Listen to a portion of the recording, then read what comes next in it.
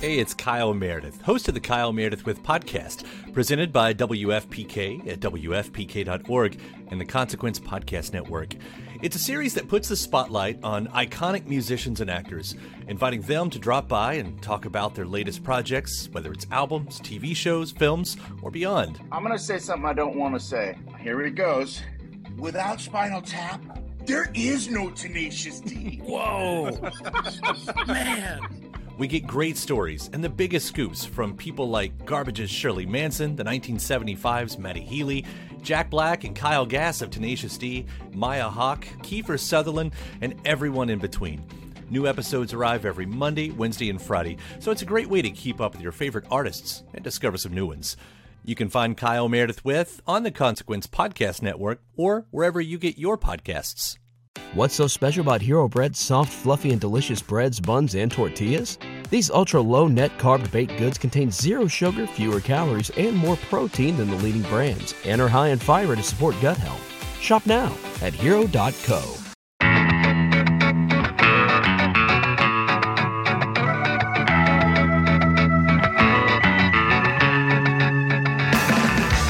Indie rock band 3 Mile Pilot formed in San Diego in 1991. Their 1997 record, Another Desert, Another Sea, is a masterpiece, though it didn't reach a significant audience. The entire process of recording and releasing the album was plagued with stalls and label issues that ultimately soured the members of the group, causing them to break up. In the wake of 3 Mile Pilot, two new, much more popular bands were formed, Pinback and the Blackheart Procession. Today we talk to Pall Jenkins, singer for 3 Mile Pilot and the Blackheart Procession. In this interview, we learn that even Pall has a connection to ska. Of my desert island albums, 3 Mile Pilot's Another Desert, Another Sea is definitely at the top of that list. Mm-hmm. I mean, I've written out my favorite albums list so many times, and that one sits at the top still. Yeah, same for me too. And I'm going to give a very loose ska connection to the record. I listened to that record all the time while I was living at Mike Park's house. I wonder what Mike Park thought of that. He used to make fun of me all the time and said I was a sad boy. It's very sad bastard music, for sure. Yeah. But I say that in the nicest way possible. Oh, yeah. The album still holds up. Brilliant record. And then after 3 Mile Pilot, Pall went on to do the Blackheart Procession, and that music still holds up too. It's really good. Yeah, Blackheart Procession put out some great records. So if you have not checked out 3 Mile Pilot or Blackheart Procession, pause this podcast, check those records out, and then come back and listen to us talk with Pall Jenkins. I'd love to start by talking about your song on the Satanic Puppeteer Orchestra record, Have an Existential Crisis. You sang on the song Reboot the Simulation. Yeah. Yeah, I was asked to do that, and it was super cool because, that whole concept that he's doing is super wild and really resonates with me as far as like doing cool packaging and project-based things that you're kind of have a skeleton vision for. Yeah. And you're kind of applying the creativity to that thing. Rather than just having a blank page, he seems to like have this whole concept worked out, which is really cool to just be like, here, do a song and here's the whole gist. And it's like, oh, cool, let's do it. And the music was really cool, kind of dubby, ska, well, more reggae-ish. Kind of hypnotic. It's got that hypnotic vibe, which I think actually really works. I thought your voice worked well in that song. I haven't really heard you do any like reggae or rock steady, but like hearing your voice in that context, I was like, this sounds great. Yeah, maybe I'm crazy, but I've always thought I was in a ska band this whole time. You're not in a ska band?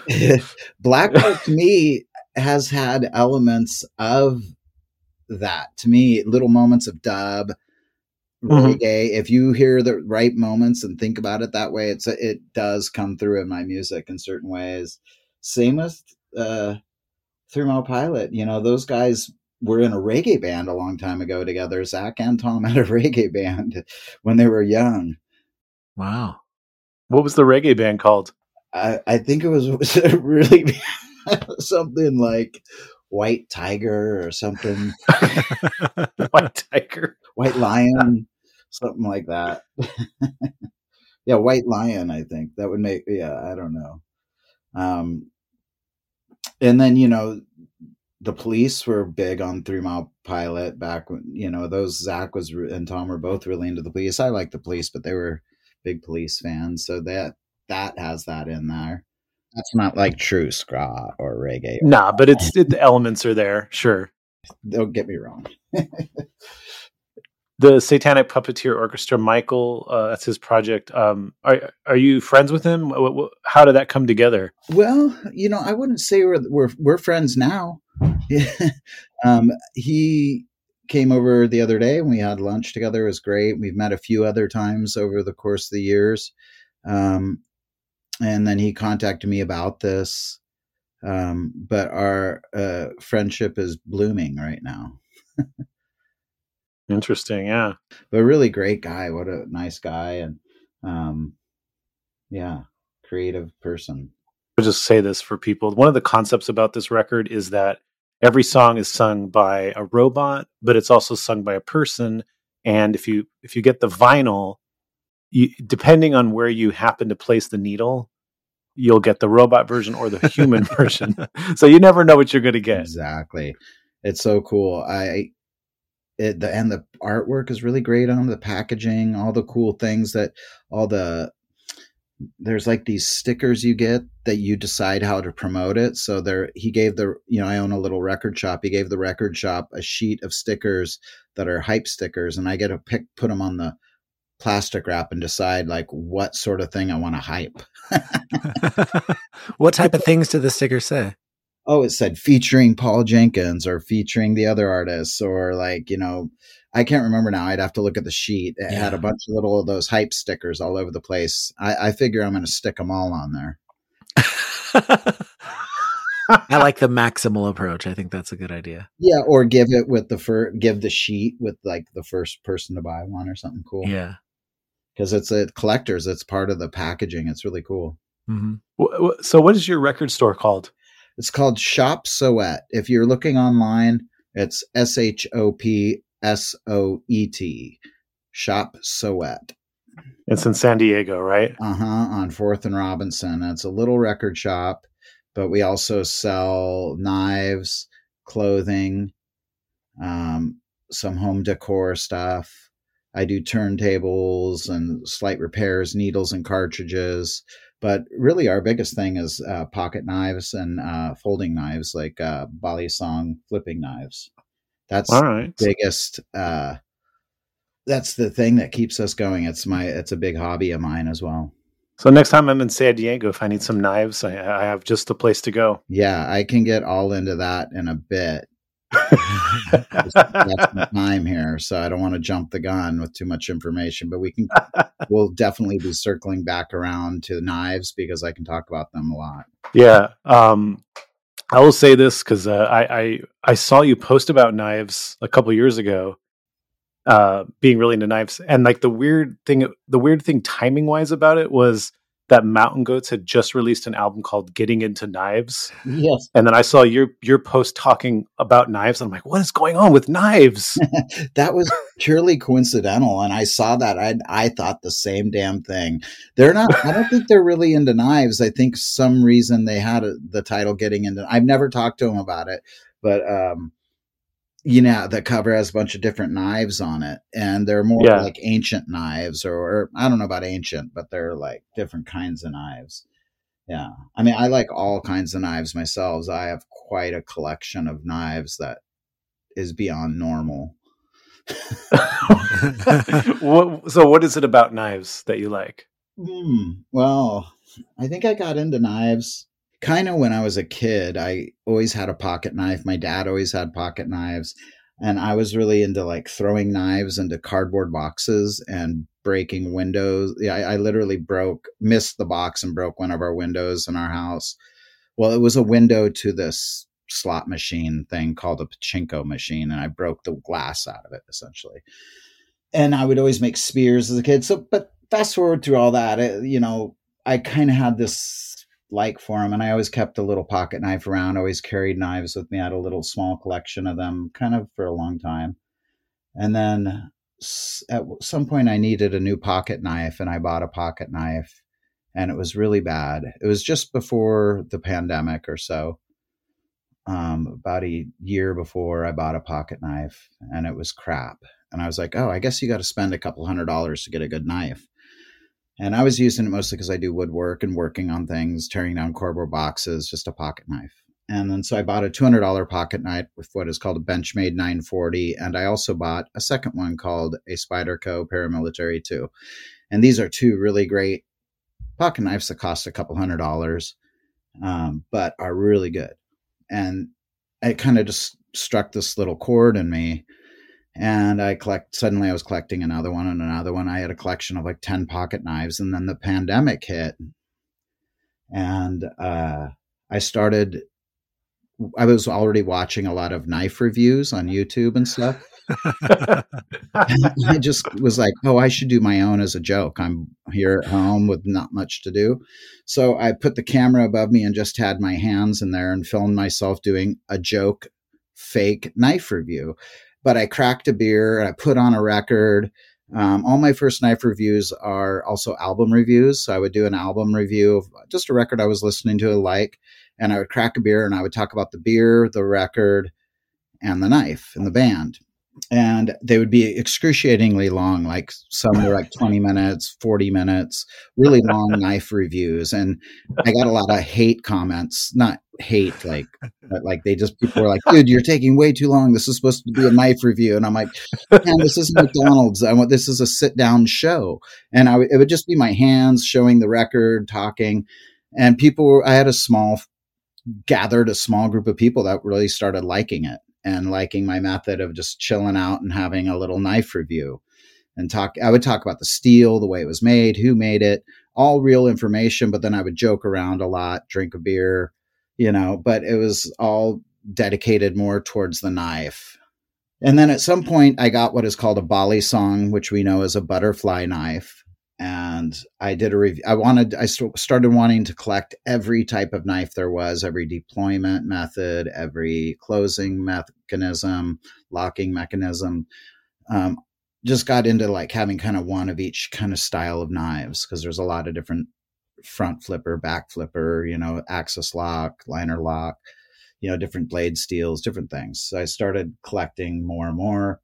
And I got to a Bali song, butterfly knife, and I bought one, and I started having all these comments from younger and older, but a lot of more of the younger audience. Hey, try this trick, try that trick, do this, do that. And I didn't know what the hell they were talking about. And then I realized there was this whole demographic of kids and young adults and older adults such as myself that were really into knife tricks and flipping. And it was very current and modern, especially like a lot of skaters are into it. A lot of people who are into kendama, flow arts. There's a whole subculture of people. There's competitions. And now I'm a judge for one. I'm making my own knife as well. I've just released it with a whole soundtrack. And so, yeah, there's a huge story I could get into that would take a lot of time. Yeah, I started this knife reviews, and now I'm doing all kinds of knife reviews, but it's primarily fueled towards, and the shop as well sells a lot of Bali Song butterfly knives, and it's about trick knives. They're very modern, current makers, young makers, and I sell for a lot of them. And we have meetups here in San Diego, competitions. I travel places for these conventions and meetups. And there's and if you saw the tricks people are doing, it's next level. They put music in the background of it. So whatever the person wants to flip to, they flip to. They call it knife flipping. And it's a full-on art. And it's really geeky and nerdy. And a lot of my friends think I'm nuts. But when you get into this world, it's super fun and a really great group of people that I would never have ever met otherwise.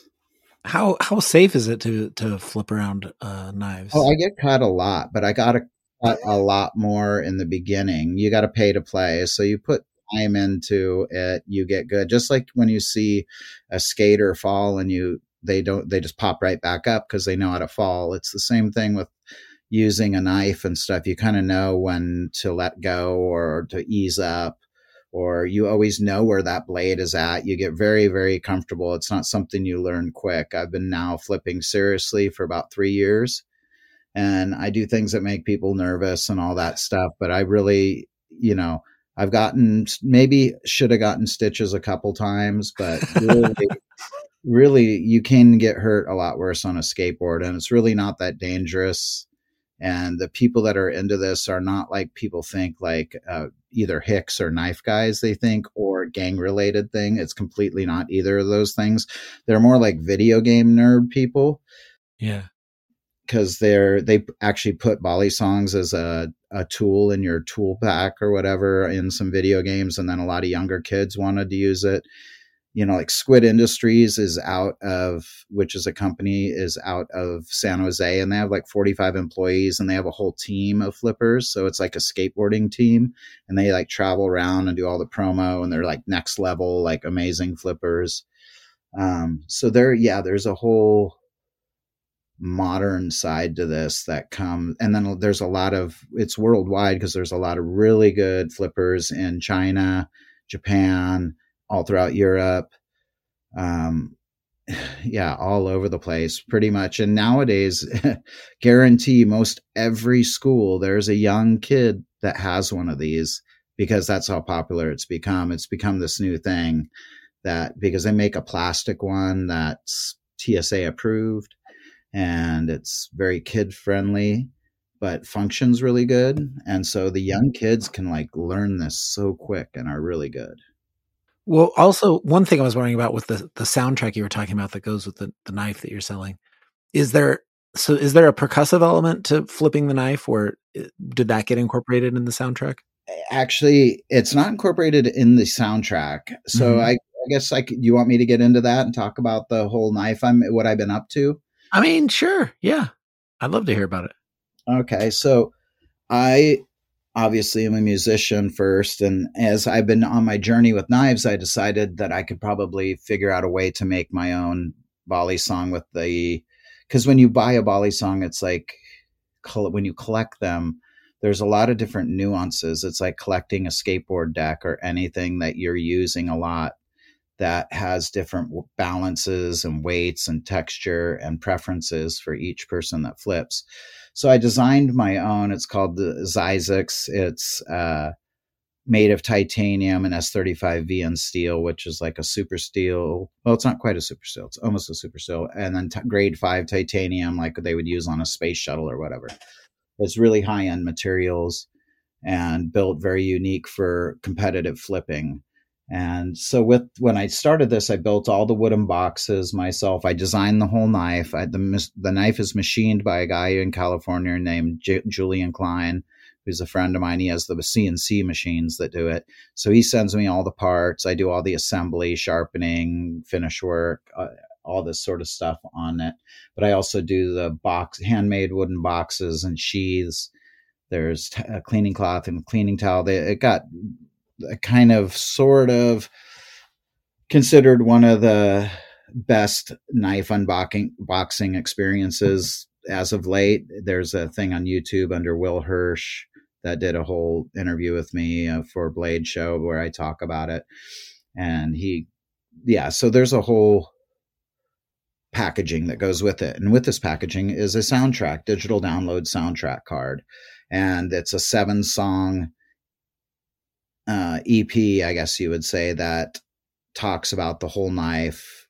The Zizix is named after a planet and a town in California, and is a whole story about this planet and these 2 tribes that exist on the planet.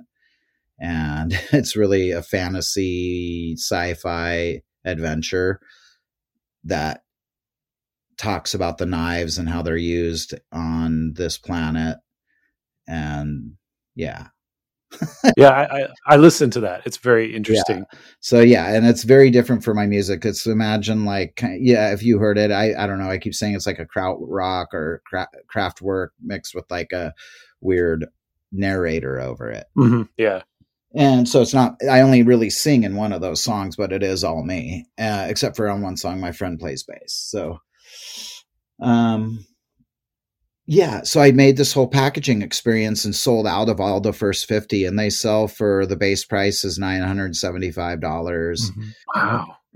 And the limited edition, which has like a artwork etching on the blade, is like $1,250. So they're really expensive.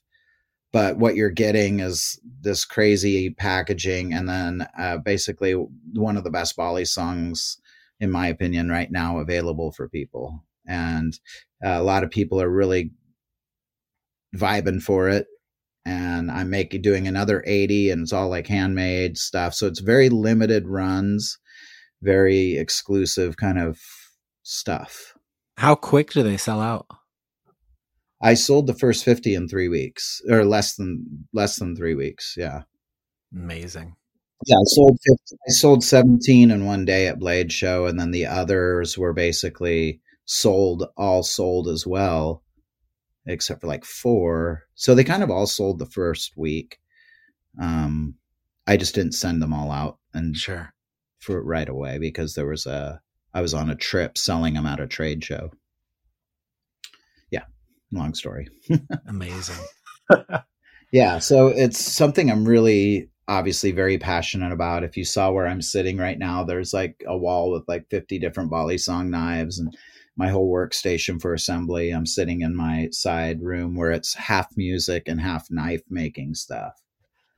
And if you go to if people really want to get into what I'm doing, if they go to follow my Instagram, it's damn right I got knives on Instagram at DRIGK _, which is damn right I got knives, DRIGK.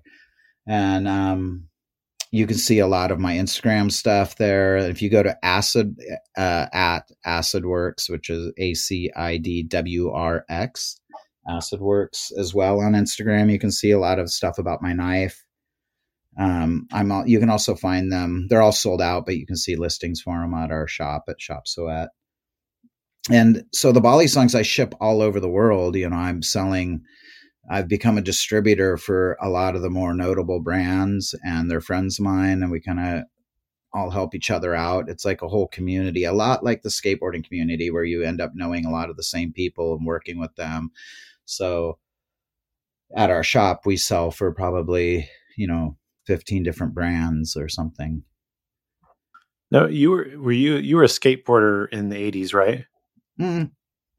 I could skate. I would skate ditches, and I would have fun and do longboarding and parking structures and any kind of fun with the skateboard I was into, but I wasn't as into it as some of my friends. I certainly wasn't sponsored or anything like that. Mm. But I definitely grew up with skateboards as part of my life. Were you pretty into like punk rock and stuff like that when you were younger in the 80s? Yeah, that's where I grew up on, Dead Kennedys, Black Flag, Bad Brains, GBH, Exploited, DRI, Corrosion Conformity.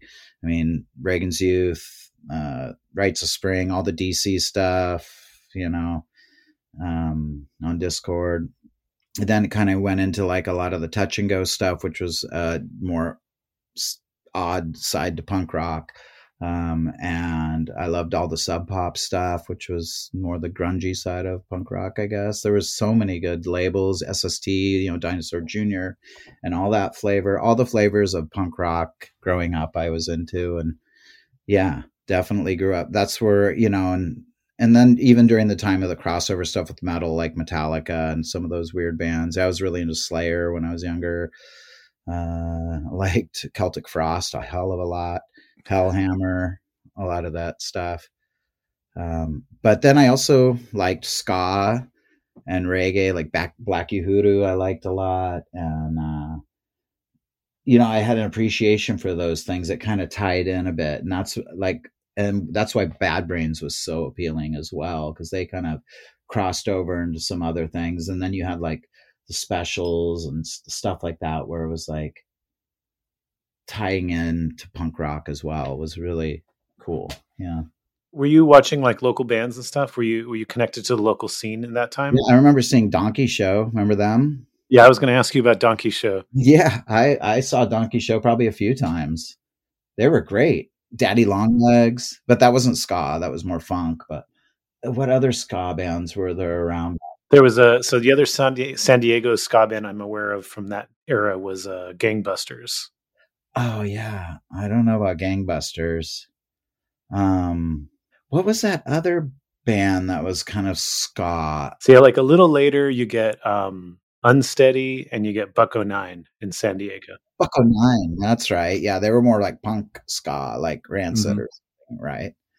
Yeah, they started in 91, so I'm not sure if you were I don't know if you ever saw them play in the 90s. I might have seen them play once, yeah, but by then I was kind of on a different trajectory. I wasn't really into ska so much at that point, you know? Yeah. But I always liked it, you know? I love it more now going back to it, you know? It brings you back to a certain place. And I'm really a big fan of a lot of dub and reggae and dance hall. You know, I love all that stuff. I have quite a collection that I'm looking at across my room.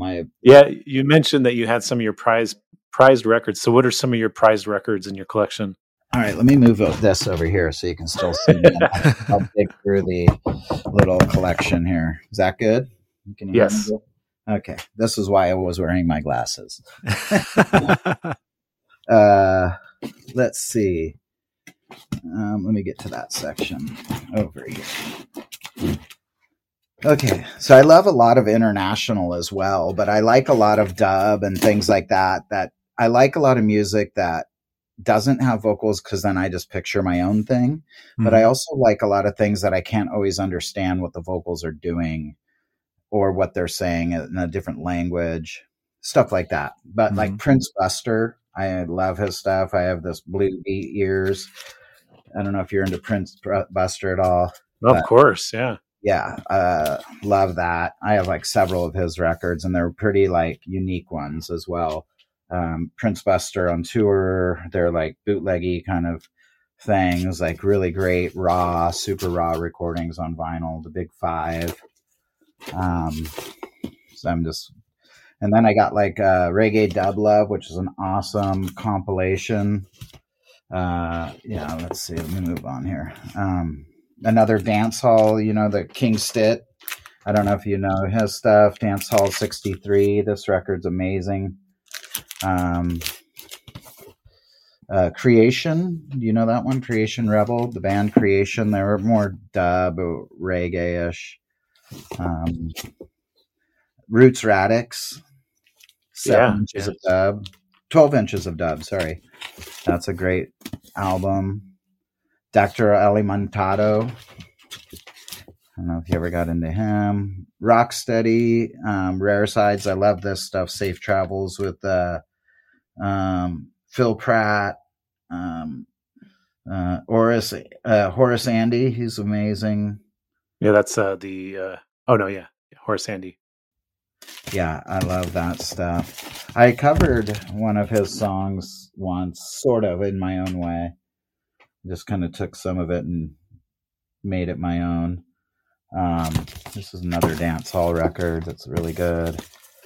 The Upsetters. I love Lee Scratch Perry. He's great. Mm-hmm. I have all the Scientist stuff, like the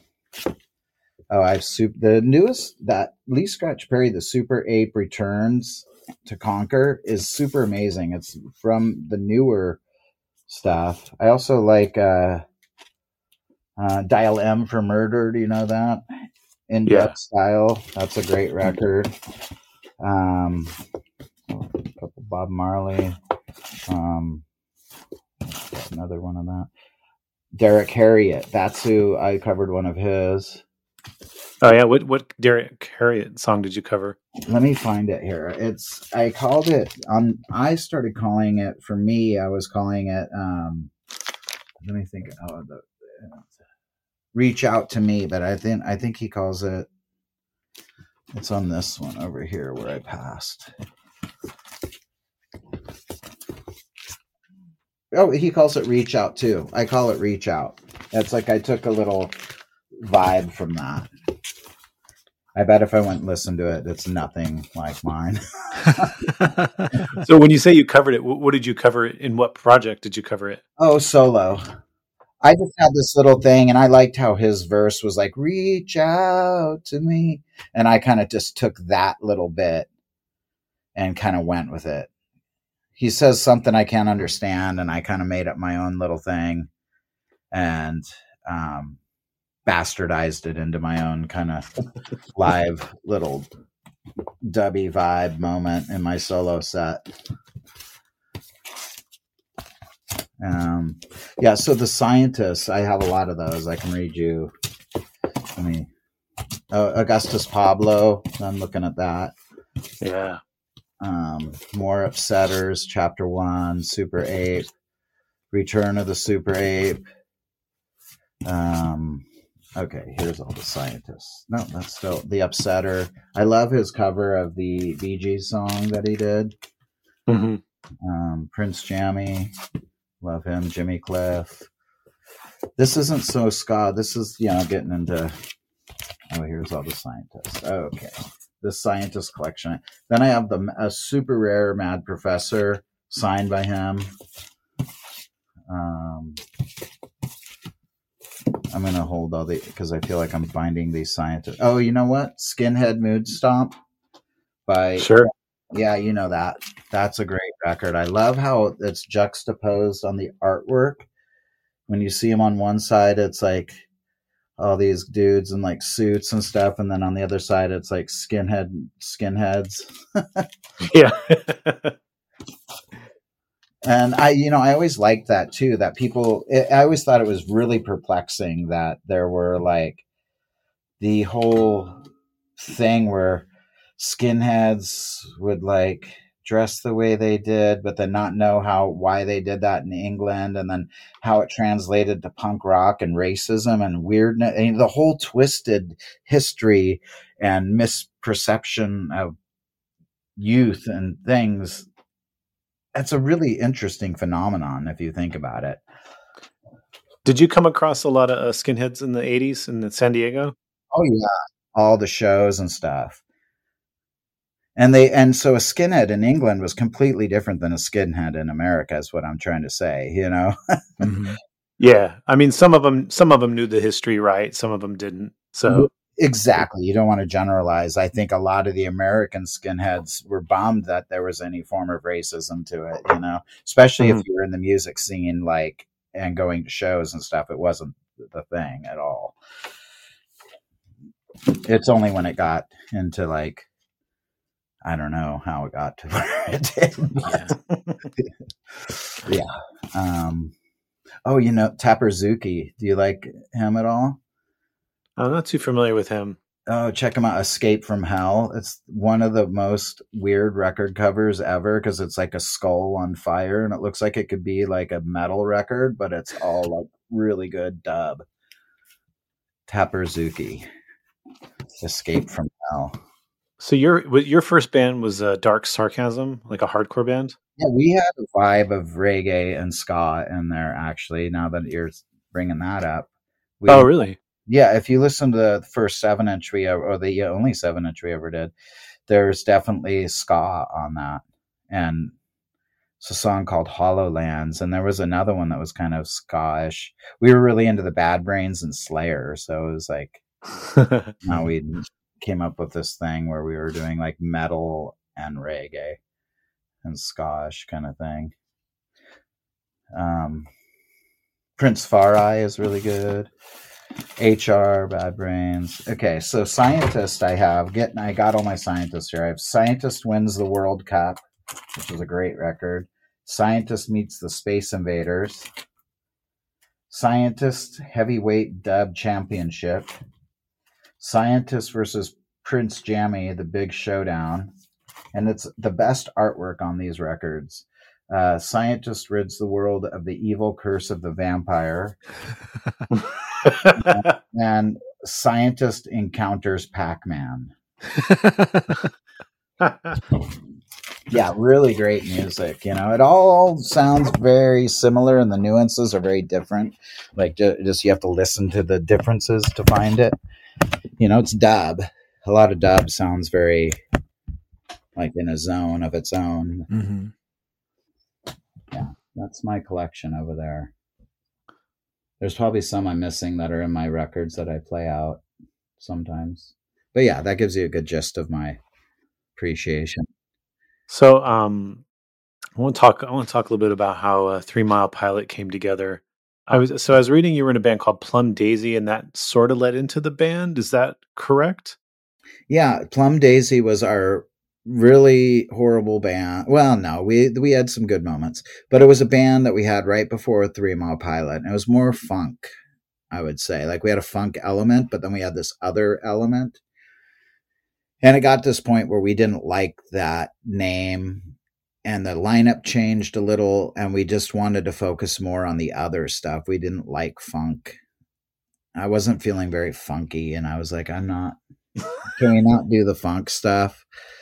And the other Zach and Tom were like, yeah, that's cool. Let's not do it. And I'm like, great. Sounds good. Let's just avoid that stuff. And we switched up our name, and somehow we came up with 3 Mile Pilot. I think they had suggested Taco Pilot. I said, can we not do Taco Pilot? Give me a night to think about this. Yeah, I'm real glad you guys didn't land on Taco Pilot. Yeah, I came back to 3 Mile Pilot the next day, and they were like, okay, what's it mean? I'm like, I'm not sure. I don't know. It just sounds better than Taco Pilot. For sure. Definitely. Were you no guitar in the original version of 3 Mile Pilot from the get-go, or was there a guitar and then you dropped the guitar?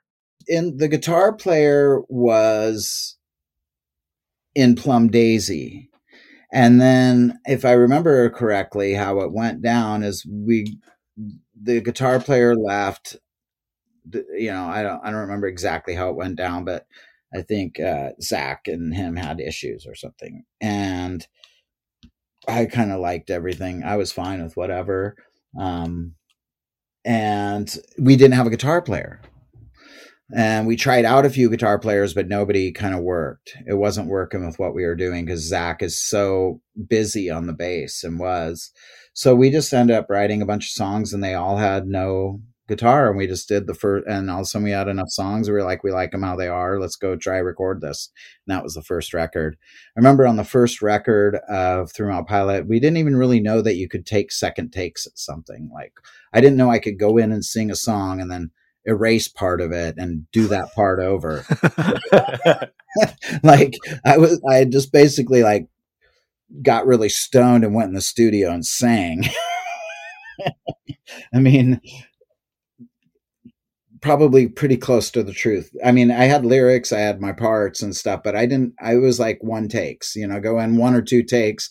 You're not going to bounce around and spend hours. We were there one day, 2 days or something, and we recorded that record. And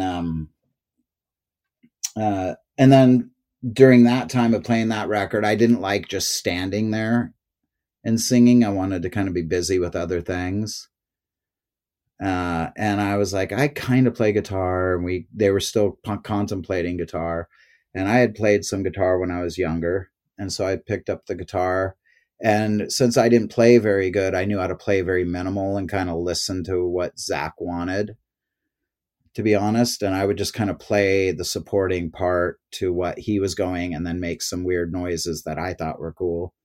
And slowly taught myself how to play guitar by being a guitar player for that band. I see. Yeah. Yeah. Because if you listen to those early guitar parts, they're not the magic is in the lack of knowing anything. Mm-hmm. So like the first album, like, it's interesting to me how much energy and how kind of much intensity you guys are able to create with the lack of guitar. Like Zach, and also I think, you know, there's other bass players that are, you know, like Les Claypool's probably one of the most famous bass players to, you know, sort of be so melodic and play it like not like a bass as Right. people traditionally think of. But I think, like, I listen to Zach playing, and it's like, yeah, he's very busy and he's doing these melodic things, but it's also, there's like a lot of subtlety to what he's doing Absolutely. that is really, really impressive. Not just like his physical abilities, but his sort of composing. I've realized my curse in music is that I've always chosen to play with somebody so damn good. I'll never be, it's the curse and the beauty. It leaves me pushing and learning from them. I do something different for the bands that they don't do, but musically, like, Zach was really good. He was so good. And it was like always trying to be like good enough to give him some support, and then with Blackheart, like, Toby was so damn talented on the piano. My God, if I was playing guitar and writing a lot at that time, but he would be like, how about you move your finger there and it'll make it this diminished thing, I'm like, cool. Yeah, that does sound better. You're right. But yeah, Zach was is a very good bass player. And when we were younger, it was definitely like, okay, Zach knows what he's doing here. So during that time when you released that first record, were you part of a local scene? What were you guys involved with? Yeah, for sure. There was a lot of bands that were playing at like the Che Cafe or house parties or wherever shows were being thrown. We would try and play with other local bands a lot, and then bands that were coming through town. Like the early days of 3 Mile Pilot, we played with like, I think we played with Pitchfork one time, but Drive Like Jehu, Night Soil Man, and so many of the San Diego bands from around here back then. Fluff and No Knife, Boilermaker, A Minor Forest, a lot of bands that came through the Che we played with that were touring. So we were definitely part of an underground kind of scene of bands that were playing around in town. And that just kind of kept growing. We really cut our teeth with a lot of those shows and trying to tour and seeing what it was like out there. What were those early 3 Mile Pilot tours like? Oh, not a lot of people. Yeah. Yeah. Honestly, like, we would go and play for very few people, and we were on the other side of the country, and we were just knew that was a way to start something. It was a way to get out and be on the road. So, we didn't have proper booking agents. We didn't have cell phones at the time. It was like a payphone, calling the club, showing up, no contract with they just told us we could come play, and it was on our schedule. And early days of 3 Mile Pilot was really learning and hating it, and really getting turned off by and let down by certain things, and then to learning how to appreciate when it was good and what it took to make it better. Definitely. So the next record, Chief Assassin to the Sinister, has the guitar and really utilizes like the volume. It really has like a loud, dynamic guitar. Now, kind of hearing what you said before, how you kind of took up the guitar without like a ton of experience. I can kind of see how that's kind of what you were bringing more and more of that. That's kind of how I interpret it. Yeah, we were lucky in that. I was lucky in that way because that was kind of accepted at that time to be, not perfect. Mm-hmm. And I was definitely the not perfect side to things. I was the thing that brought screaming and anger and noise, to things, to what Zach was doing. I kind of was the juxtaposition to him. And Tom was kind of this rhythmic glue that kind of held us together. And that was my search to, what was happening was my search to learn how to play better, really. But also I was tied in, I was really about emotion and lyrics because I was a lyricist and a writer more before I was. So instruments and recording was always became a means to the end of like, we need this to achieve that. So I'll pick up the guitar and I'll play it and to sing these words and do this thing we're all doing together as a group. And that kind of has extended always, as I grew and started recording my own music, and I kind of play anything that makes noise and figure out how to play it. But I never perfectly know what I'm doing. And I've learned to appreciate that more. And now I strive to forget. Now, I've always been curious about this part. So Geffen takes an interest in you guys from that record specifically? Yeah, I think at that time, I honestly got to say that they didn't know what they were doing with us. They didn't know, we didn't know what we were doing with them, and they didn't know what they were doing with us. There was just a hype thing going on in San Diego at the time with grunge and major labels. And we had a music conference here in San Diego, and we had a lot of boiling bands that were really good, and we were putting on good shows and having a great time. And they came and saw some of our shows. Somehow they saw our shows and heard our stuff and realized that people were having a fun time down here doing this thing and so they decided to throw us against the wall and see if it would stick. And we were just kind of one of those casualties, I would say, to that mentality. Luckily we kind of came out of it stronger and learning from it. So yeah, they took an interest. They wanted us to, we went up and finished a few songs and re-released Chief Assassin through Geffen. And then we were working on a proper record for Geffen.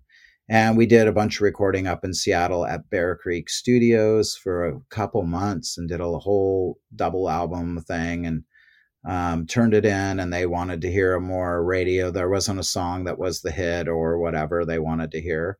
So we went back into the studio, and we wanted to try and work with Mark Trombino at that time. They wanted us to go in a different direction. There was kind of conflict with that. We were trying some things. They were trying to kind of mold, get in there and overproduce what we were doing. And we were very strong-willed and hesitant. I think now at times, had we have been more relaxed and not so young and judgmental ourselves, it could have been just fine. But at the time, it was very offensive to us that they would even dare mingle in our songwriting process, Yeah. So you're talking about Another Desert, Another Sea. Yes, exactly. They wanted us to add some songs to that. They wanted us to find a hit for that record. Now, I'll interject and say that in this case, they were completely wrong because Another Desert, Another Sea is a perfect record and is a top 5 album for both Adam and I. Yeah. Oh, wow, man. Amazing. I want to talk about that record because it is like whenever I don't remember how I found it, or, friends were really into it, became completely obsessed with the record. Wait, before we get too into that record, though, I want to ask the stuff that's on An Old Town We Once Knew. Where did that come from? Okay, that's a mixture of what I'm talking about. It's good you brought that up because it'll tie in. Songs from An Old Town is a bunch of B-sides, all the 7 inches we did, because we did a shitload of 7 inches, compilations, things like that. It was kind of pushing all that together, and some outtakes of things we never used as well. And some of that was what we were kind of trying to do with Geffen at the time, a couple of things. And I really hate those tracks, desperately hate those tracks. Really? on songs, a couple of them on Songs from An Old Town. Like, I think it's Darlene and another one. I really just don't like those songs. It's Through My Pilot trying to force something poppy, and it just doesn't work. And it never worked with our vibe and our voice. And I thought what we were doing was interesting enough. I think I'm proud of Another Desert, Another Sea, and that's why it became that record. Mm-hmm. I think we all felt good about that.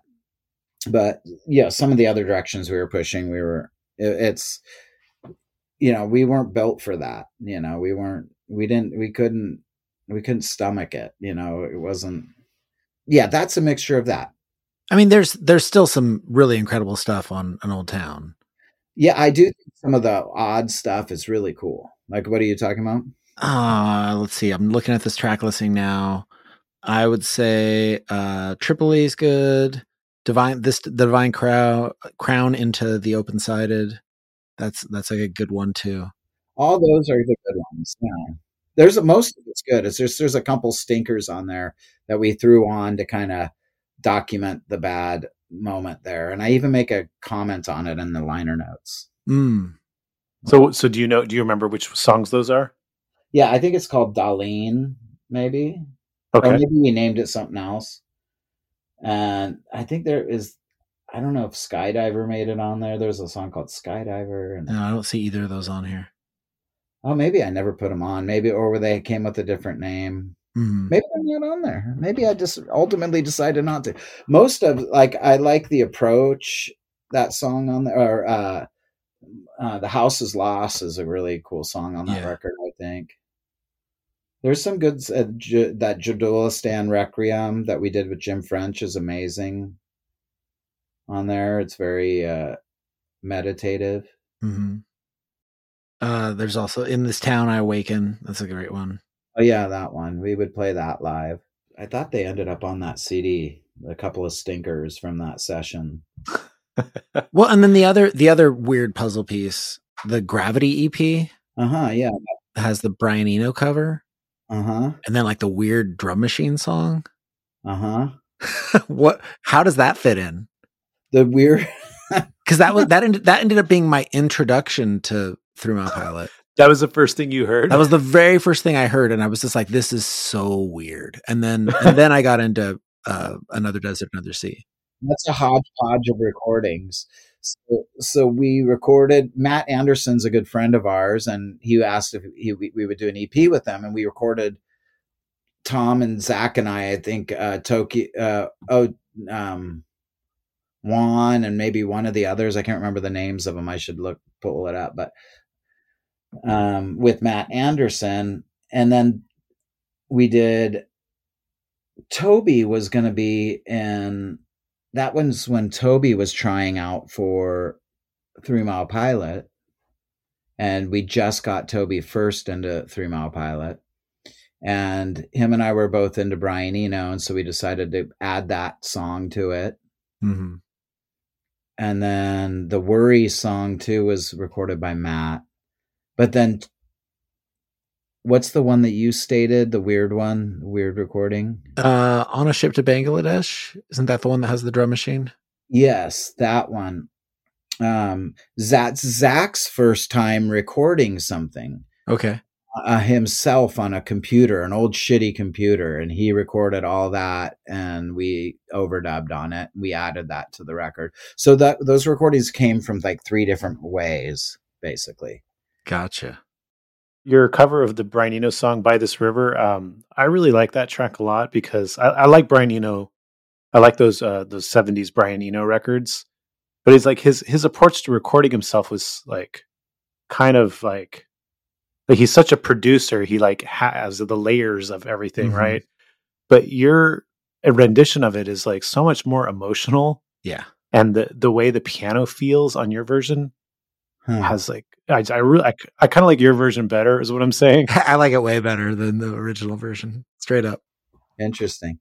Yeah, that's kind of a real crossover record between 3 Mile Pilot and Blackheart, because I think Toby only plays the keyboard on. I don't think Zach's on that song, the Brian Eno cover.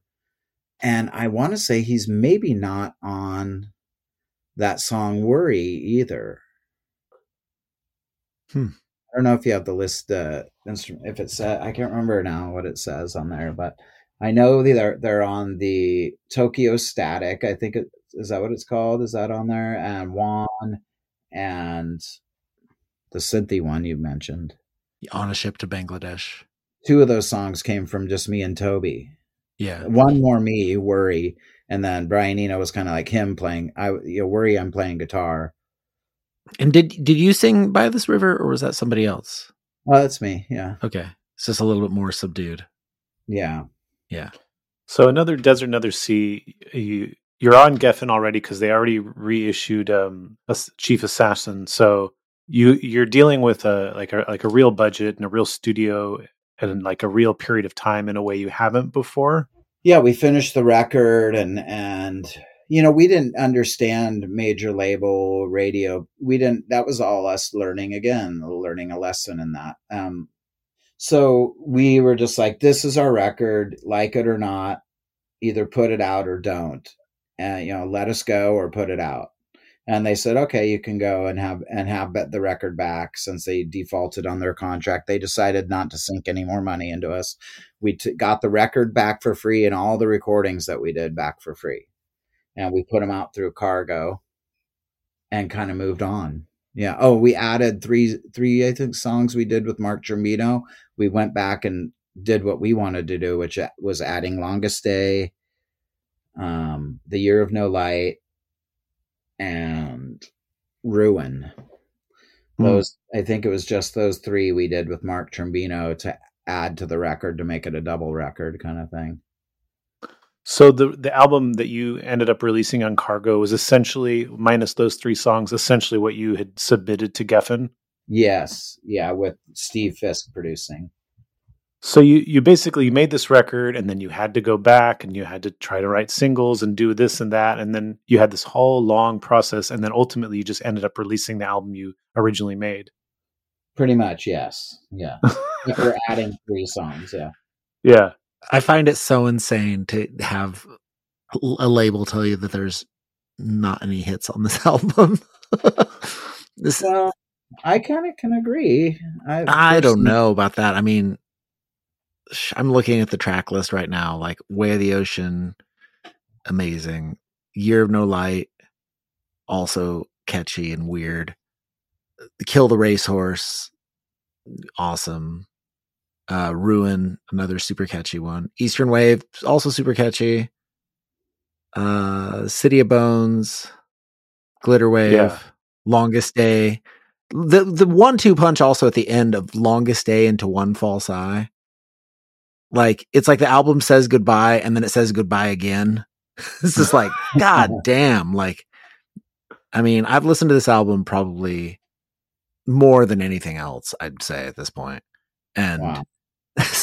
Sorry to like super fanboy out on you. No, that's crazy. That's cool, man. That's awesome. Yeah. I mean, it's just wild to hear like somebody just be like, oh, I don't think that there's anything here, when it's like been such a big part of my life.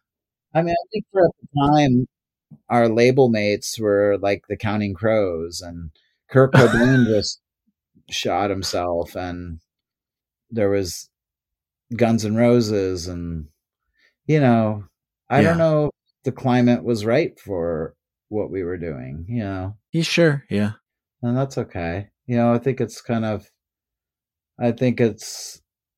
I'm not bitter about it, anything. I'm thankful that it means anything to anybody. And I actually prefer it to be something unique than something overdone, Mm-hmm. So I feel like those people that it means something to is special. It doesn't get old hearing that people like it. And I also just saw that it's been repressed for a 25th anniversary remaster. Yeah, Zach just repressed it under our own label. So we did it all ourselves. I got together all the artwork and everything for him, and we redid it's all the old images of the artwork, but just kind of reconfigured a little bit, and few things added and rescanned in from the originals, stuff like that. So it was kind of cool to go back to it and kind of put it together pretty much the same, but a little different. I bought a second copy because I was just like, it's it's one of my favorite records of all time. So I was like, I gotta have the new version. Awesome. Yeah. What's funny though? I think we should have done it a different color, because I don't think I realized that back in the day we did it in red also. Oh, did you? My copy is black. Oh, somebody said they had a first pressing in red clear vinyl, and I'm like, really? That's what we did the new one in? I wish we wouldn't have done it in this color. I mean, what would you even have done? I mean, maybe a splatter or something. Yeah, anything, something different. But maybe he was wrong. Maybe it's not red. I felt like I thought it was. Well, I'm mixing things up now, so I don't know. I'd have to go back and find it. I have a black version. I don't know if I have a colored version. So to get into a little bit to the music, is there a pump organ on this record? Oh yeah, an old pump organ that's at Bear Creek Studios, and there's accordion. Tom played the accordion. There's pump organ. Yes. Wow. Yeah. That pump organ just sounds insane. It's so crazy in the studio. It's the most amazing sounding thing when you're in that room. It's a very valuable old organ, and it's maintained really well. Like it came from some really special place, and can't remember the story, but there's something very special about the organ, and it just sounds incredible in the studio when you're playing it. And then for doing like recording for these songs, was it everybody playing together or was it layering tracks? There was some of us playing all together. And then there was a lot of layering tracks as well. There was, I think the foundation is Tom and Zach playing together. And then maybe I'd be there for the key moments, but I pretty much did. Or things like Kill the Racehorse, that was like all together a lot. I think things like that are more movements. But then there is some stuff that I would do like a scratch guitar, and we'd go back and overdub real guitar. Yeah. Tom and Zach would generally get theirs together. And then Zach would go back and overdub keyboards and parts. I would overdub guitars and vocals and weird noises. Yeah, I was re-listening to the record before the interview, and I was like paying close attention. I was like, "Way of the Ocean" is a good example. Like, it really sounds like the basis of the song is Zach and the drums, but it's kind of mixed down a little bit to normal, and then there's all the other stuff like layered on top that's kind of a little bit more obvious to the first time you listen. Way of the Ocean is one of the few songs that I brought in and I wrote, actually. Oh yeah? Yeah, and I had a real tough time at that time presenting new ideas, because Zach had written a lot of the stuff. So me going from not playing guitar to actually bringing in songs that was during those transition years of what you're talking about, the Gravity EP and Another Desert, Another Sea. Like, Way of the Ocean was one of on that record, might be the only song that I came in with the dun, dun, dun, dun, dun, and I had this way, and I was singing the whole thing. And then he kind of came in with the do, do, do, and yeah. His whole thing where it sounds like it's actually two guys playing, but it's just one person playing. Well, that song came from me. Like, it was, and I would play the keyboard part. I would play guitar and then play the keyboard part. Like, it's the way of the ocean. That was me on keyboard, and then I'd bounce back to the guitar. And I just had those two parts and kind of kept playing them until they relented and made up something that worked with it. So you just came in and presented it like, I've got these parts. There was no demo or anything? We made a demo of that song in the beginning after. But right, but no, you didn't come in with a demo is what I'm saying. No, I had just those two parts and I kept singing them over and over. I don't even remember the day I ever came up with them. I just brought them in at some point and we were playing them in the practice space. And I remember Zach not liking it at first. And I was like, just give it a chance, play something over it and try and I hear a song here. And thankfully he did. Yeah, definitely. One of the other elements on the record that I really like are the kind of percussive vocal things that are happening. How did you guys land on that? A lot of times, I think that was Zach more, like, because I'd be singing and he would be looking for something to back me up, where he would sing, cha, ha, ha, cha, and I'm singing the front thing. So a lot of those times, and then it would be me hearing that going, okay, cool, I'll join you in that. Yeah. So a lot of those came from Zach thinking rhythmically or playing off of the drums or just wanting to be singing, but wanting to have a percussive vibe to it. The O's, a lot of the O's would come from him as well in the background, Oing while I'd be singing, and then I would join him on it. So a lot of times that was Zach not having lyrics. He didn't have good lyrics. And I would say, try saying this and it'll match with what I'm doing. That's rad. I've wondered about that stuff for so long. Yeah, and then it was kind of me doing things like, oh yeah, I'm talking about in Kill the Racehorse where I'm talking about the ocean and talking about things. I'm like, your ha sounds like people rowing a boat. What if it was really like rowing a boat? Yeah. Yeah. And that was why we had the creaky chair in there and the sounds of like you're out on the ocean kind of rowing a boat. Mm-hmm. Man, those creaky bits. Yeah. So good. Like, it's so weird. They're just these like little subtle sounds in the recording and they evoke so much. What's the process of recording a creaky chair? You just put a mic to that was creaking while he was playing. He was sitting in a chair that was creaking already, and they were trying to like unmute, like figure out a way to keep it quiet so that it could not be picked up on the mic.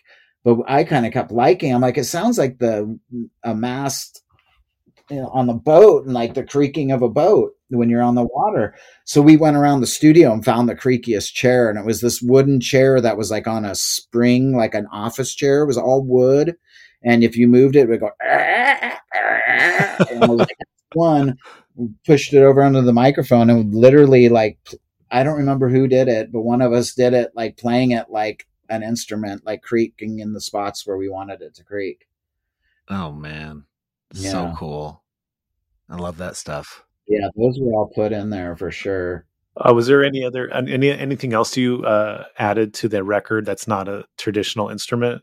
Well, Jim French, the horn player, was on a lot of that, and he made all of his instruments.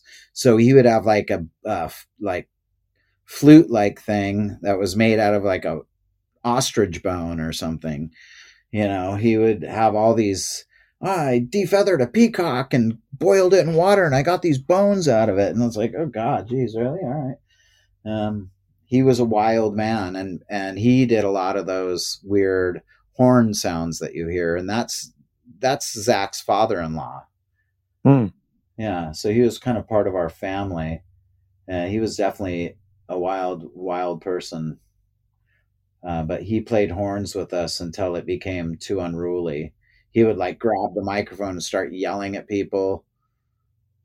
I don't want to say too much, but yeah, he was he was very like opinionated about politics, and he would start yelling about things like "fuck Pete Wilson" on the microphone while we're in the middle of our set. And we're like, dude, this has nothing to do with that. What are you talking about? And then he, it became like, okay, we have to go our own way. He's an amazing jazz player, though. He did a record with Diamanda Galaz. Mm-hmm. He was friends with Pharoah Sanders. He was a jazz musician, full on. And apparently very political. Yes, a very experimental and political horn player. But yeah, he put a lot of sounds in there. I'm trying to think what else is on. A lot of weird guitar sounds. I think I was experimenting a lot with foot pedals, a lot of guitar pedals and different kinds of guitars. It was a very experimental time for us. Yeah. I mean, there's a lot of really cool, just kind of ambient stuff running through the record. Like there's parts where it sounds like kind of like airplanes flying overhead, things like that. Yeah, that would be Jim on his one. He had this one horn that spun in a circle. So while he was playing it, it would go woo, and spin in a circle. When he was do it live, you had to literally like duck because it was spinning, and then sometimes it would literally fly off and smash across the stage because it was basically, imagine a trumpet horn that could spin in a circle, but it could like lift up off the like brass pipe that was holding it up there if you got it spinning enough in the right way or the wrong angle. And it was a sight to see. It was really crazy looking because he would just stand up there and start spinning this horn in circles. Freaking nuts. Was this only happening at shows in like the San Diego area, or did he head out on the road with you guys? He came to a few shows. We did a West Coast tour with him. Okay. But yeah, again, people weren't at these shows. People will say it's one of those similar stories you hear where people will be like, "Oh, I was at that show at the Off Ramp in Seattle." I'm like, "Really? You were one of 4 people there?" I doubt it. Well, I have a quick story. I wasn't there for this show, but our friend AJ was at a show, seeing 3 Mile Pilot, and said that during Kill the Racehorse, the power went out, but the band just kept going. Mm-hmm. And then it gets to the crescendo of the song and the power comes back on and everybody just lays right into the song right at the high point. Do you have any recollection of this? Was that potentially in a basement in Santa Cruz? Yes. I do remember that. I remember that the only thing, the power cut out, all the lights went out, and the only thing that was going for some reason was Zach's piano. What he said, I think it was something like that. His piano was the only thing, or you could hear it percussively, like him playing it still. Yeah. And my guitar kind of doing its thing. All the amps went out, but we kind of kept playing and you could still kind of hear it. And we just kind of kept playing. And then, yeah, the power came back on, and I suppose it must have been pretty cool. I think we were just more relieved that we could continue playing the whole set, but I'm sure it was, we probably did it with some with the extra oomph and made it special. Mm-hmm. Yeah, we kicked back in and played a bunch more. Yeah, he's told me that story so many times. Just said it was the most. He's like it was the most intense like live music experience I have ever experienced. Yeah, I remember we used to have a great time, and I mean, we had good shows in certain places. Mm-hmm. That's the thing. Like Santa Cruz, we had a great time at house shows there. Seattle, Portland, San Francisco, we played good shows. The West Coast, but the moment we started moving out east, Midwest, I mean, it'd be very hit or miss, and most of the time miss. And then when we went to Europe together, it was very, very miss, we did a whole first European tour with very few people at every show, like just sound man and the bartender and a couple of drunk people at the bar kind of thing. And we're playing in Germany for our first time. And we're like, this sucks. And we really cut our teeth. I was determined to go back and play better shows. So that Europe was always really important to me to go back to. And as we built up relationships and friendships with people, the shows began to get better. So Another Desert, Another Sea, like quite different than Chief Assassin.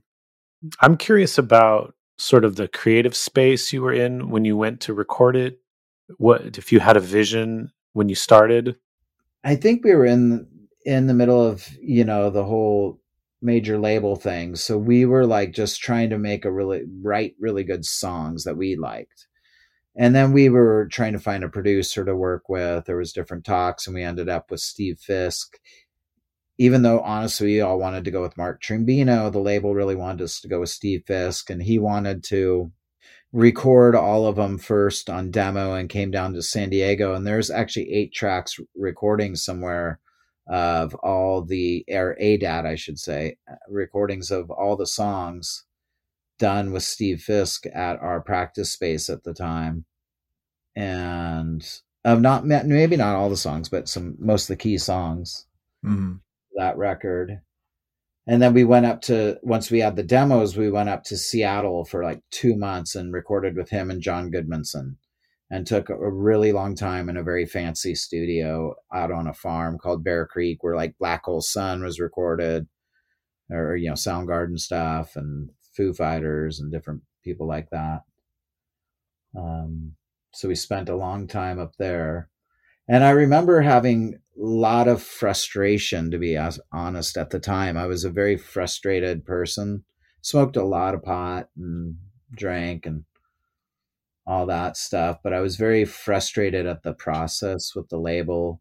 I think it was maybe my own insecurities too, mixed with youth and all that, to be honest. But also when we would write as a band, I remember being so in the zone, feeling like we were doing something awesome and really in the band and really into what we were trying to do. But the outside external forces around all of us, me, Tom, and Zach, were really heavy at that time, trying to like navigate all that. And also at the time when we were making that record is when Kurt Cobain killed himself, like I mentioned earlier. And there was this whole grunge movement and like trying to put us in this grunge movement. And so there was a lot of odd like feelings about it all, and pressure to make a record that was exceptional. Mm-hmm. Where did the ocean theme come from for you? Oh, artistically speaking. Yeah.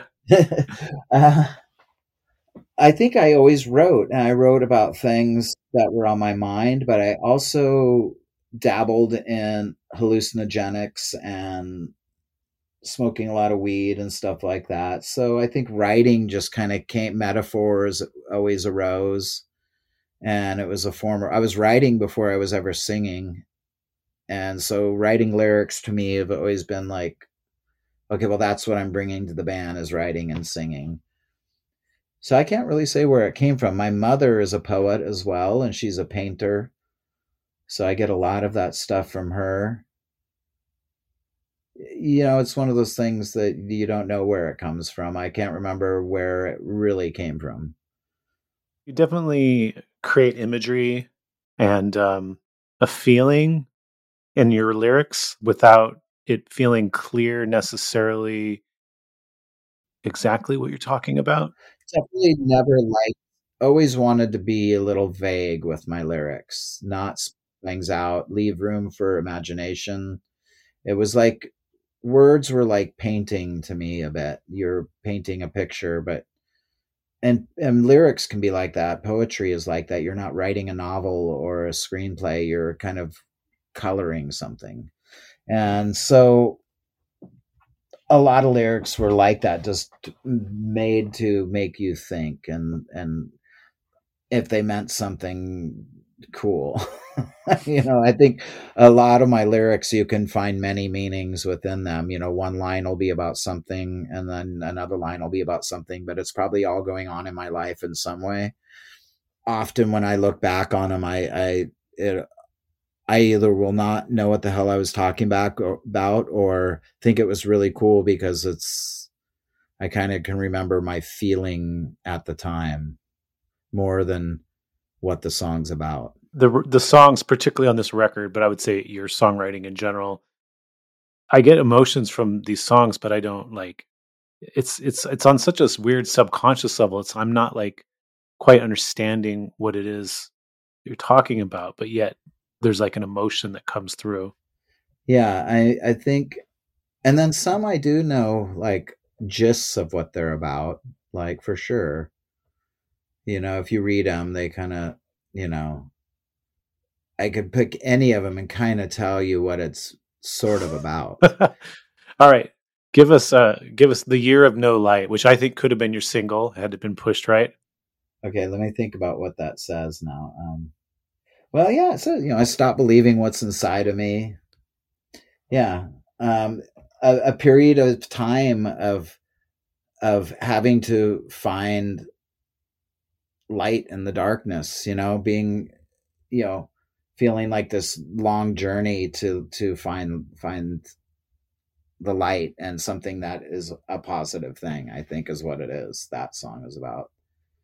So the chorus, I'll play the devil, you can be the light.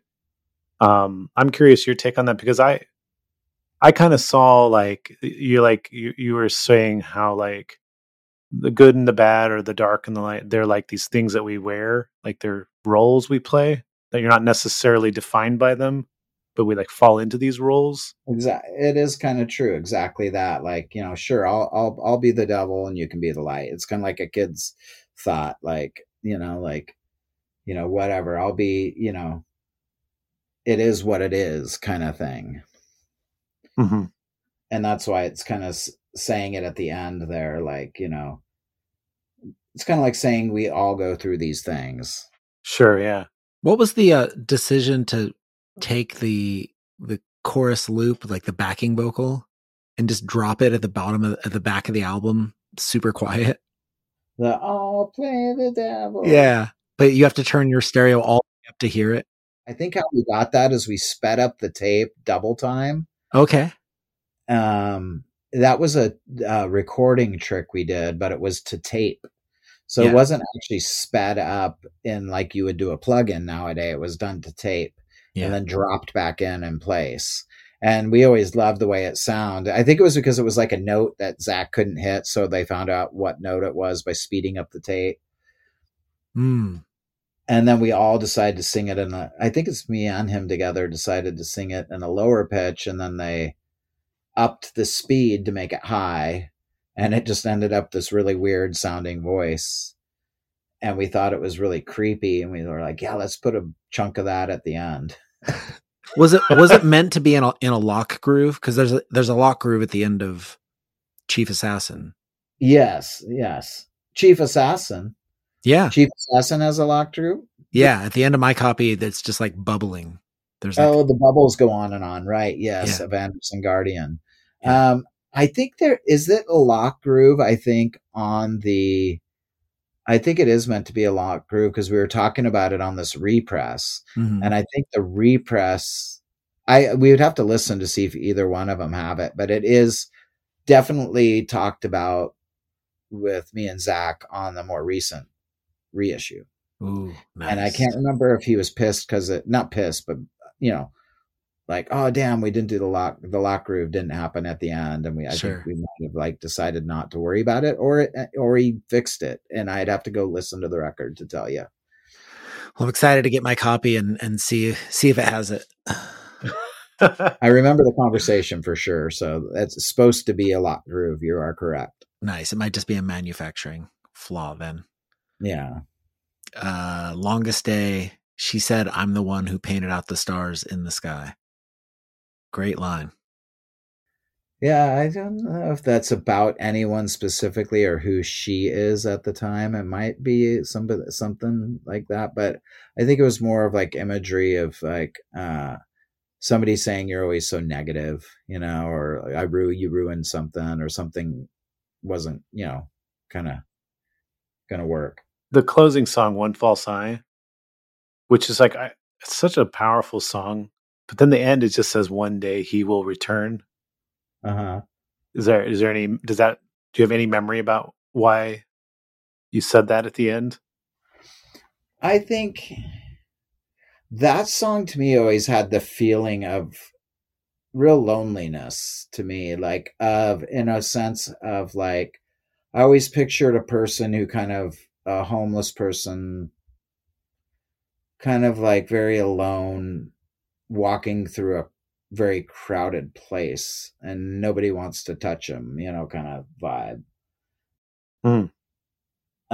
In a biblical sense, like, the way, and although I'm not religious in any sense of the word, I don't subscribe to any sort of modern organized religion. But I think there's good values and interesting stories and all that within there. The way, Jesus or, could be with the diseased and care for other people. So I think that was kind of the sentiment in that song. Like, I'd have to look at all the words, but I always felt that imagery I got with that is kind of a guy walking alone. And then I think one day he will return to me as like, that's the story everybody else sees him as. Maybe in his mind, as he's walking around, he's actually a king, you know? Mm-hmm. So to him, he's, or maybe in another life or something like that, When I was listening to this album for the first times, the 3 Mile Pilot was not a functioning band anymore. And so when it would get to this part of the album, I would always take it as like you singing about yourself. Like one day we'll return to this. So I always felt like when you guys came back and started playing shows again. Interesting. Yeah. I was like, it was like the answer to that promise. I think a lot of times, maybe people will think I'm talking about myself, but sometimes I'm just talking about a fictional character. But I think anytime you write anything, it's a reflection of you and your thoughts. So, I think there's, no matter what you do, it's a part of you. Yeah. And that's kind of the cool thing. And something I enjoy in writing is mystery, just like I'm getting into this whole thing, with the knives and the story and the soundtrack. It's a whole sci-fi planet world, so it's fun to build on that whole thing. There's this group of people that found a chest filled with knives in the desert, and they asked if I would take a look at them. But how they found these was in the tomb of Lazarus in Bethany, about 2 miles outside of Jerusalem. They found in Lazarus' tomb a map that was written on the wall from back in that time. And it was to a place out here in America in the desert. And they found these knives in a chest. And in the chest, there were these scriptures and blueprints and diagrams to these old ancient knives. And there were also some knives in this thing. And these materials that date back to the time that Lazarus was buried. And I got the opportunity to see some of them. And they're made of materials that were not used at that time. And there's these hieroglyphics and markings on them that are just insane. And so it's going to be released pretty soon. And so I don't mind talking about it, but it's pretty wild, like what they found out there through the knives world. And that it brought me into all the way from collecting knives to then now helping some archaeological people that I know that found knives out in the desert and being made by materials that can't be explained. It's crazy. Wow. So it was a couple months to record the record, but how long was the process of the label having you do new songs, re-record songs? Like how long did that process last before they finally said, forget it, you can just keep the record? Well, that's a funny story that I remember. Remember me, Zach, and Tom were in LA, and we were at a studio, and we were with our producer at the time and our A&R guy and probably an intern. And we were working on a song, and Zach and Tom and I were sitting outside of the studio door at a pool in Beverly Hills outside of a studio. And I'm looking at him and they're looking at me, and we're listening to the music come out the door. And I just said, I don't like this stuff. And Zach was like, I don't like it either. Tom's like, I don't like it. And Tom's like, I kind of want to just go home right now. And Zach's like, I do too. And I said, sure, I'll go. So we grabbed our guitars, load them up in our truck. The engineer and the producer and the A&R guy all in there had no idea that we left and got on the freeway and went home. And they call us up the next day. Hey, where did you guys go? Well, you guys just left. That's when we were like, yeah, we're kind of done. And The record is the one we turned in. And then Tony Berg, our A&R guy at the time, was like, let me play it for some of the others, see what they think, and we'll have an answer for you soon. And it was probably a few weeks later or something. They came back with, we're just going to let it go and you guys can have the tapes, so on and so forth. How many songs do you think you recorded that, the stuff that didn't land on the record itself? The stuff that got abandoned. Yeah, it's probably like 3 or something like that. There's a bunch of stuff that Zach has, and we're going to be revisiting it. We're working on some more recordings, actually. And he wants me to listen to some stuff that never got vocals on it back in the day and see what I think. And then there's a bunch of newer stuff that we've been working on as well. Newer as in the past 3 years or something, that every now and then we get together, and we're kind of trying to get motivated to start getting together again. Mm-hmm. And maybe finish up some stuff that never got done and some newer stuff. Hell yeah. Well, so The Inevitable Past is the Future Forgotten. That was all just brand new stuff. Yeah, that was when we kind of got back together. Yes. But we never broke up. We will always have been great friends. Right. The band just kind of fizzled, basically. Yeah, we just stopped. I wanted to tour more, and I started Blackheart by living with Toby, and I was writing a lot more. Mm-hmm. And it was kind of stuff because Toby and I lived together. It didn't have that same sensibility as Through My Pilot. I was kind of tired of, I wanted to write more in a different kind of way. Mm-hmm. And I think Zach he wasn't so into touring at the time, but then he still wanted to play. And him and Rob started playing together, and then Pinback, I think inevitably because their popularity, because people dug what they were doing so much, they ended up having to tour. Where I always kind of wanted to tour. Blackheart was like, as soon as we had a record, we went and toured Europe, Right. Yeah. Pinback always was much more of just, it seemed like a recording project. And then, it got so popular that touring was kind of demanded by it.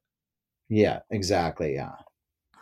And I got really into like non-pop structure things. I really I got really like, I don't care about any sort of convention, with Blackheart, it was just doing whatever felt good.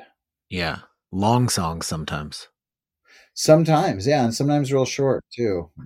I really appreciate a good short song nowadays. I'd always wanted you to do this, and I saw that it's been done. You took all the Waiters tracks and put them on one release. Oh yeah. Yeah. I always had been like, man, I wish I could just listen to these all back to back, because they all kind of tell a story, right? Yeah, they do tell a story. Again, an imaginative story, but yeah, it's about a guy kind of waiting for his love and freezes out out in a cabin in the snow waiting, but then he dies, and she comes back, and then he's he's haunted by her. She dies, and he's haunted by her out in this cabin.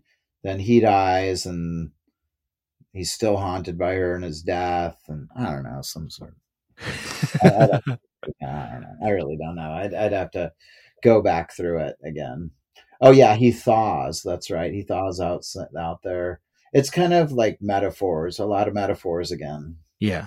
So when Another Desert was actually released, you guys didn't really tour much to promote it. You sort of were fizzling as it was released, right? Yeah, I would say so. Yeah. We did one European tour, but then it was kind of, Zach and Tom suddenly didn't want to go, and I was releasing the first Blackheart record. So we kind of went as half Blackheart, half 3 Mile Pilot. Oh. And the first tour over there we were playing some Blackheart songs and some 3 Mile Pilot songs, but without Zach and Tom, and went under the name 3 Mile Pilot because we kind of did bamboozled. We were like, all of a sudden we were selling some 3 Mile Pilot, but then we played mostly Blackheart songs and sold Blackheart CDs at the table. So we kind of just snuck ourselves in on that tour.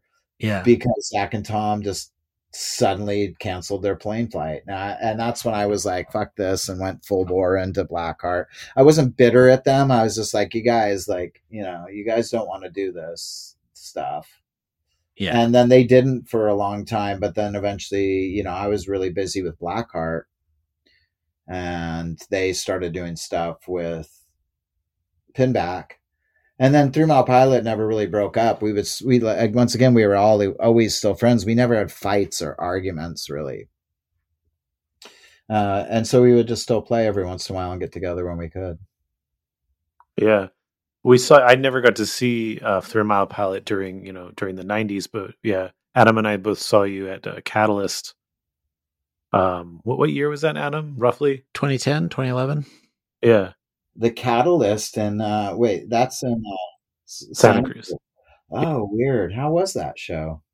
Great. It was great. Yeah. I came the next night too and saw you guys in like Merced or some weird backwoods place that I was like, Three Mile Pilot's playing here. Okay. Wasn't it a bar? Yeah. Yeah. And then the Catalyst was in the side room, smaller room, right? Yep. Yeah, the atrium. Yes. Yeah, I think I remember Zach drank a little that night, if I remember. Was he a little? He had like a couple drinks. He normally is not a drinker, and I think he had a couple shots right before we played. Did that affect his performance at all? I don't remember anything. No, we had fun. He was laughing so hard we were cracking up, and we had a fun time. I don't remember it being a bad thing. No. Just loosened him up a little bit. Yeah. Zach's always hilarious if he has a couple drinks. He gets like super giddy, and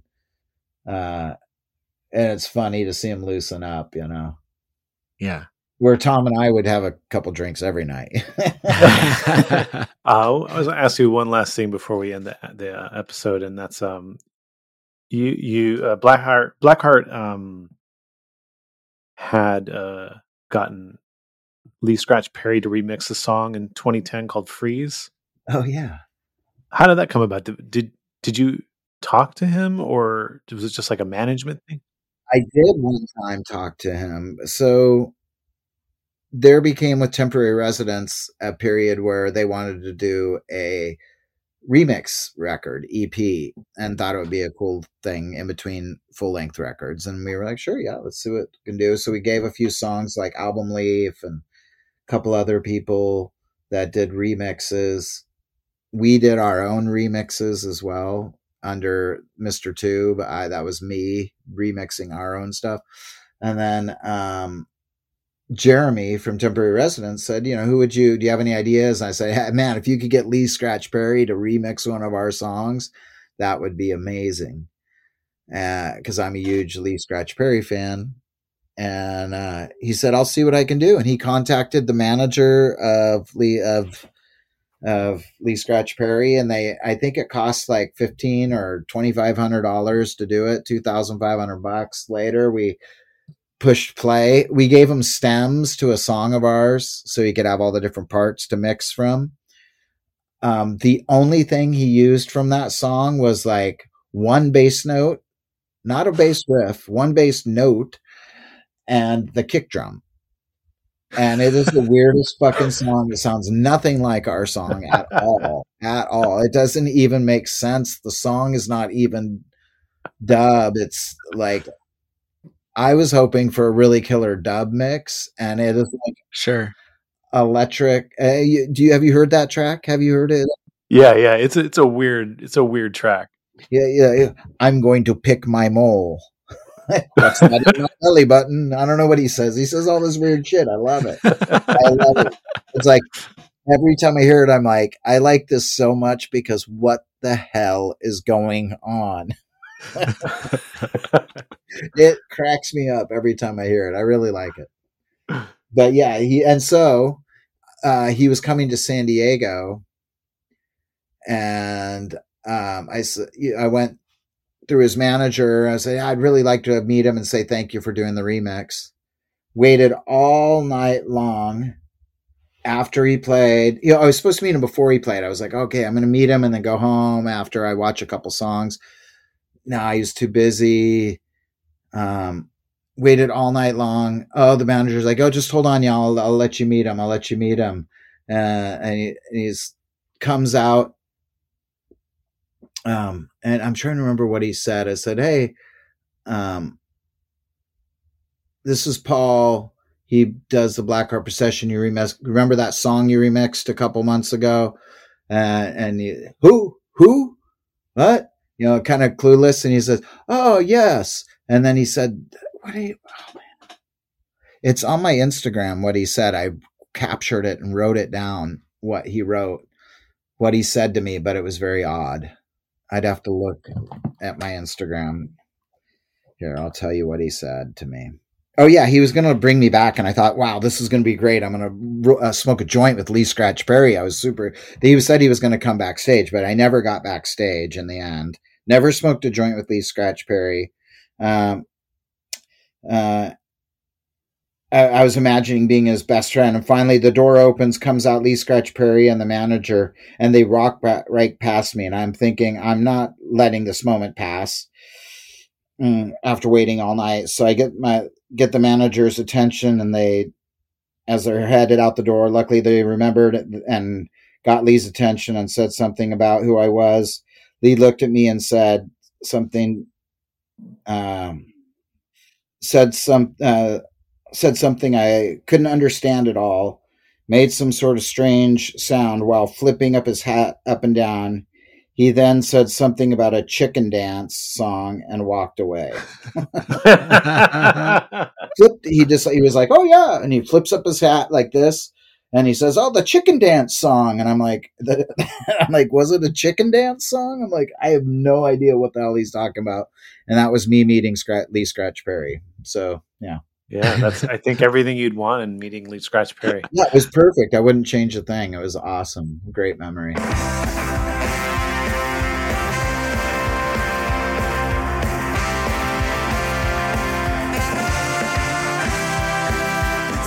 Don't go anywhere.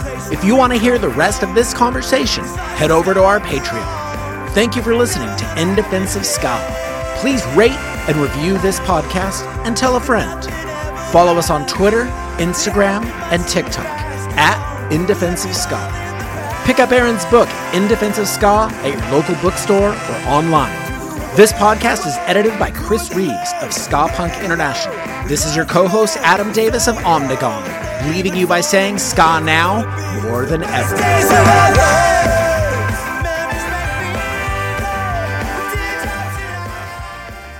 You gonna get me a Christmas present, Aaron? Yeah, what do you want for Christmas? I'd like one of Paul's butterfly knives. Oh yeah, no problem at all. Let me just let me go check online really quick to see how much that is. Okay, cool. Oh shit. Straight up during the episode, I was Googling them because I'm such a big fanboy. I was like, oh, I'd love one of those. Such a big fan. How much could a knife possibly cost? Honestly, though, even at like the $1,100 price point, I considered it. I'm that big of a fan. How cool was it that he spent another half hour with us behind the curtain after that already fairly lengthy episode? It was super cool. I didn't want to get off the call with Paul. Yeah. And then, yeah, we had a great talk behind the curtain. We stopped recording, and if I remember right, he stayed on past that too, which I was overjoyed. So, hey, check it out. It's 3 Mile Pilot, Another Desert, Another Sea. One of my top desert island albums. You should listen to that record if you haven't already. And you should meet us behind the curtain to hear the rest of this conversation with Paul. Yes. And then let's talk about next week, shall we? What's next week, Aaron? Quite an episode. Quite an episode? Quite an episode. Yes, right. Quite an episode. It is lay it on us. Stuart Copeland Woo! From The Police. Yeah. Can you little band called The Police? Ever heard of them? Yeah. We got the drummer. Only the biggest band in the early to mid 80s. Yep. What's so special about Hero Bread's soft, fluffy, and delicious breads, buns, and tortillas? Hero Bread serves up 0 to 1 grams of net carbs, 5 to 11 grams of protein, and high fiber in every delicious serving. Made with natural ingredients, Hero Bread supports gut health, promotes weight management, and helps maintain blood sugar. Hero also drops other limited edition ultra-low net carb goodies like rich, flaky croissants and buttery brioche slider rolls. Head to hero.co to shop today. Everybody in your crew identifies as either Big Mac Burger, McNuggets, or McCrispy Sandwich. But you're the Filet-O-Fish Sandwich all day. That crispy fish, that savory tartar sauce, that melty cheese, that pillowy bun. Yeah, you get it. Every time. And if you love the Filet-O-Fish, right now you can catch two of the classics you love for just $6. Limited time only. Price and participation may vary. Cannot be combined with any other offer. Single item at regular price. Ba-da-ba-ba-ba.